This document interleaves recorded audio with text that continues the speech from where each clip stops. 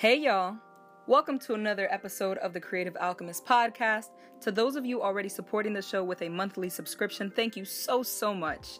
If you'd like to become a supporter and help make this show possible, tap the link in this episode's description or visit anchor.fm/The Creative Alchemist to become a monthly supporter. Thank you all again and enjoy. So, someone has reached out to you. They love what you're doing. You want to work with them. They ask you to reply if you're interested. Oh my God. What do you do next? I got you. So I'm going to be presenting a series of things to consider, think about, ask about when it comes to contracts/negotiations. And up front, I just want to talk about budgets, how to talk about budgets. So I'm intentionally putting this up front because this is what folks are most uncomfortable discussing. I'm not saying you have to ask about this first, but you should ask. This is not the formula for how to figure out your budget. There are, believe me, I've done my Googles. There are a bunch of ways of figuring out what your budget is, how much you should charge for something. There's different ways to research it. Some folks say to go by the hour. Some folks say to do it project-based and take into consideration time, effort, materials, travel. There's no one size fits all. My suggestion would be for you to do research within your market, within the area that you do work in. So if you are an artist, for example, hop on Etsy, hop on the gram, hop on wherever it is that people are selling art and see how much it is that they're selling art for. And if you're comfortable with that same price, go for it. If you want to charge a little more, go for it. I'm all for exploration though. I never want y'all to ever lowball yourself. So there's that. Anyway. Also, I don't know what everybody is doing, so I can't make a blanket statement for how you should figure out how much to charge. So again, this episode ain't about that. Anywho, ways to ask about a budget are, you can ask, is there an honorarium for speakers or artists? You can ask, how much is in your budget for work like this? Now pause. Sometimes organizations/clients/collectors will not have a budget, or will claim to not have a budget or know what the budget is and insist you give them a number. Listen, straight up, not everyone is nice. Some people love to lowball you. Some folks like to pay you in exposure.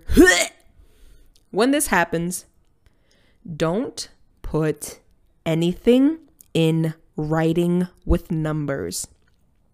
Tell them instead that you want to discuss over the phone or a Zoom chat, whatever it is that the kids are doing these days.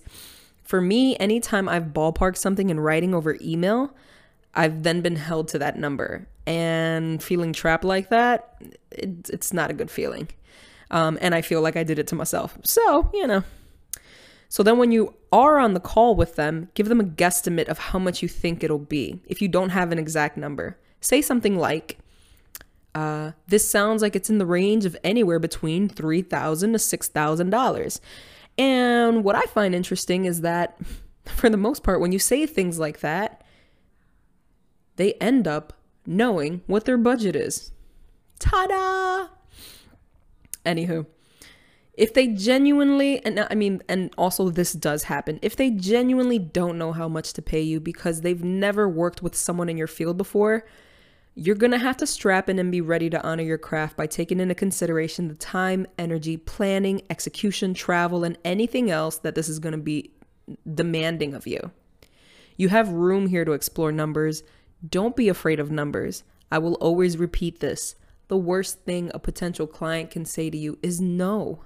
You will live. I promise you. Shoot, you can even ask.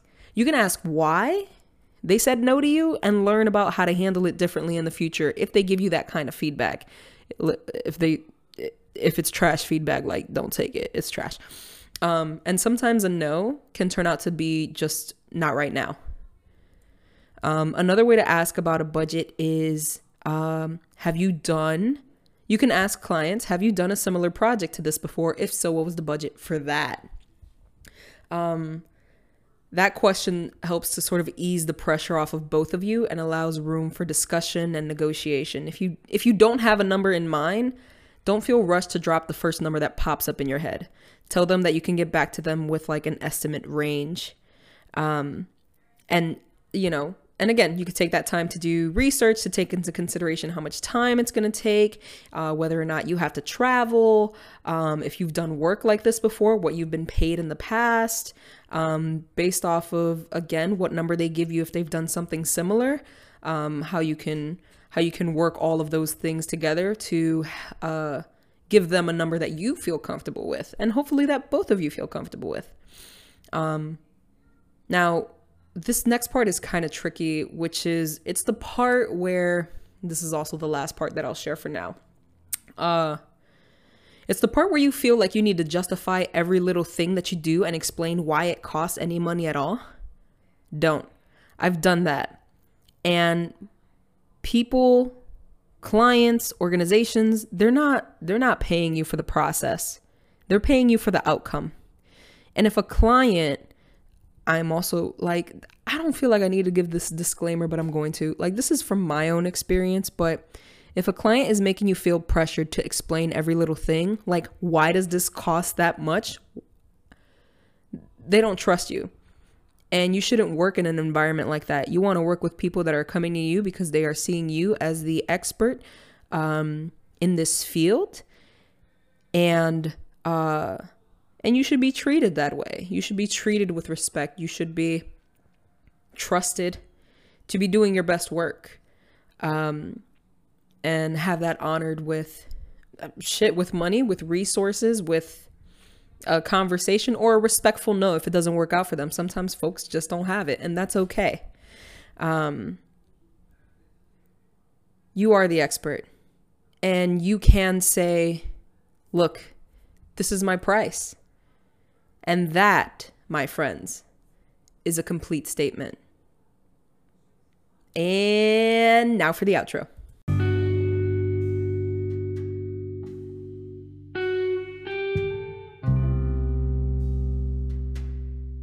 Alrighty, mi gente. This has been another episode of The Creative Alchemist. I am your hostess with the mostest, Sulinet. You can check out the rest of my life at sulinet.com. That's ZULYNETTE.com. Be sure to subscribe to the podcast and support it with a monthly subscription by clicking on this episode's description or by visiting anchor.fm/The Creative Alchemist. Thank you to our current supporters. Until next time, stay hydrated, stay creative. Peace.